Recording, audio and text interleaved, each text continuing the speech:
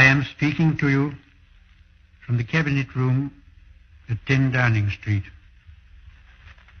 This morning, the British ambassador in Berlin handed the German government a final note stating that unless we heard from them by 11 o'clock, that they were prepared at once to withdraw their troops from Poland, a state of war would exist between us. I have to tell you now that no such undertaking has been received, and that consequently this country is at war with Germany.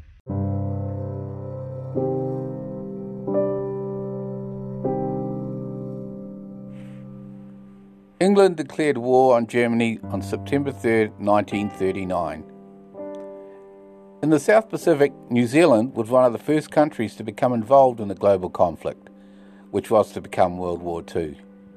In contrast to its entry into the First World War, this time New Zealand acted alone and declared itself formally at war with Germany. Unlike Australia, which still held that the King's Declaration, as in 1914, automatically extended to all his dominions. Officially, New Zealand's declaration of war was simultaneous with Britain's at the expiry of the British government's ultimatum to Germany to withdraw from Poland. 9:30 p.m. New Zealand Standard Time, 11 a.m. British Summer Time. In fact, many New Zealand ministers and senior officials waited for the formal advice about the ultimatum and the Britain's declaration of war on Germany. When this was received, the then acting Prime Minister Peter Fraser issued a statement confirming that New Zealand was at war. This is not an occasion for many words. It is a dark day in the history of the world. It is deep with regret and sadness that I make this announcement on behalf of the government, and the people will receive it with similar feelings. That will not, however, affect the determination of both government and people to play their part. At 11:15 a.m. on the 4th of September, the Governor-General, Viscount Galway, cabled the Secretary of State of Dominions in London to advise the existence of a state of war with Germany had accordingly been proclaimed in New Zealand. The proclamation and Fraser's statement was widely reported in newspapers later that day. The official New Zealand proclamation was issued and signed by the Governor-General and Acting Prime Minister Peter Fraser at 3:30 a.m. September 4th, 1939. The words read, "His Excellency the Governor-General has it in command from His Majesty the King to declare the state of war exists between the government of New Zealand and the government of the German Reich, and that such a state of war exists from 9:30 p.m. New Zealand Standard Time on the 3rd day of September 1939. New Zealand was at war with Germany. At 7 p.m. on September 5th, Prime Minister Savage, who had been ill for some time with colon cancer, addressed the New Zealand people on national radio.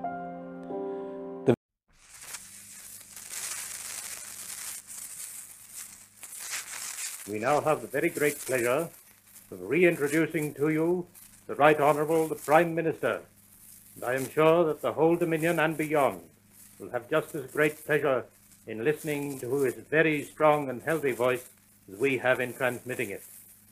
The Right Honourable Mr. Savage. Good evening, everybody. In this critical hour of our own and the world's history, I feel that I should abuse my privilege of addressing you if I were to speak of matters affecting myself personally.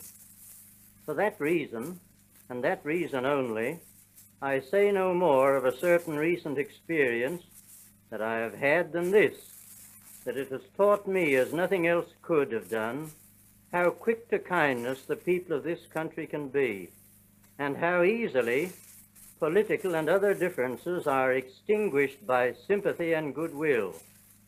Tonight I feel that I can say to all of you, with a sense of certainty that I have never quite felt before, thank you, friends, for your kindness that you have so generously shown to me.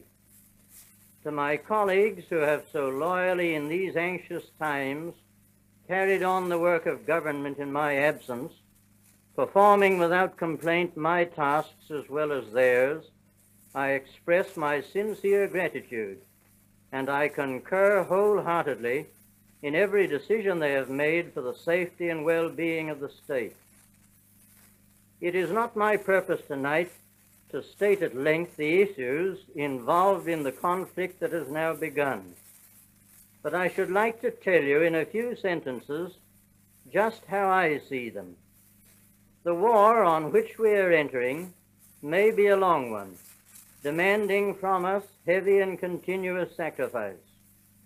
It is essential that we realize from the beginning that our cause is worth the sacrifice. I believe in all sincerity that it is. None of us has any hatred of the German people. For the old culture of the Germans, their songs, their poetry, and their music, we have nothing but admiration and affection.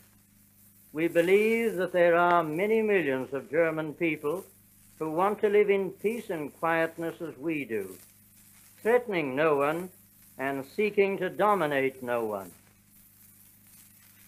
But we know, alas, that such a way of life is despised and rejected by the men who have seized and hold power in Germany.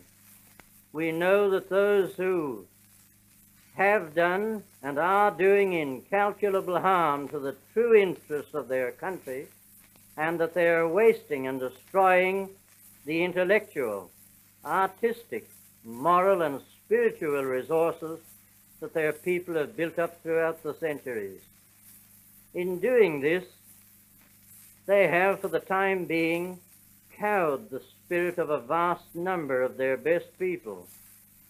This work of destruction they have already carried into other countries, and despite denials, now intend to carry into Poland. If they succeed there, they will next attempt the overthrow of France and Britain. Let us make no mistake about that. Of course, they repudiate any such intention, but fortunately for the world, we know now what it has taken us a long time to learn, that their promises are worthless, are made only to gain an advantage for the time being, and are broken as soon as that advantage has been secured. Not a moment too soon have Britain and France taken up arms against so faithless and unscrupulous an adversary. The fight on which we are now engaged is one whose issue concerns all nations of the world, whether as yet they realize it or not. We are fighting a doctrine that springs from a contempt of human nature, a doctrine that government is the affair only of a self-selected elite who, without consulting the people, may irrevocably determine what the people shall do and shall not do. The masses are to be used as instruments of power in the hands of their masters. They are to be given slogans and directed towards this or that objective approved by their masters. But never are they to be treated as free men, as individual and responsible souls. The individual man is submerged and forgotten, the intrinsic worthiness of his personality contemptuously ignored. Freedom of action and expression is denied to him. Dissent or criticism is brutally repressed. These are a few of the incidents of the Nazi philosophy that is seeking to thrust itself everywhere over Europe today and the rest of the world tomorrow. Nazism is militant and insatiable paganism. In short but terrible history, it has caused incalculable suffering. If permitted to continue, It will spread misery and desolation throughout the world. It cannot be appeased or conciliated. Either it or civilization must disappear. To destroy it, but not the great nation which it has so cruelly cheated, is the task of those who have taken up arms against Nazism. May God prosper those arms.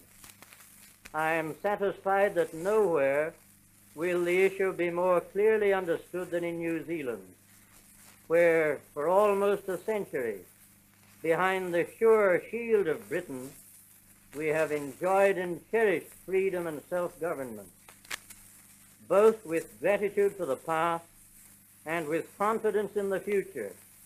We range ourselves without fear beside Britain. Where she goes, we go. Where she stands, we stand. We are only a small and young nation, but we are one and all a band of brothers, and we march forward with a union of hearts and wills to a common destiny. While New Zealand's Prime Minister was Michael Joseph Savage at the outbreak of World War II, it would be his deputy, Peter Fraser, who would lead the country during the war. He would become Prime Minister when Savage died on the 27th of March 1940.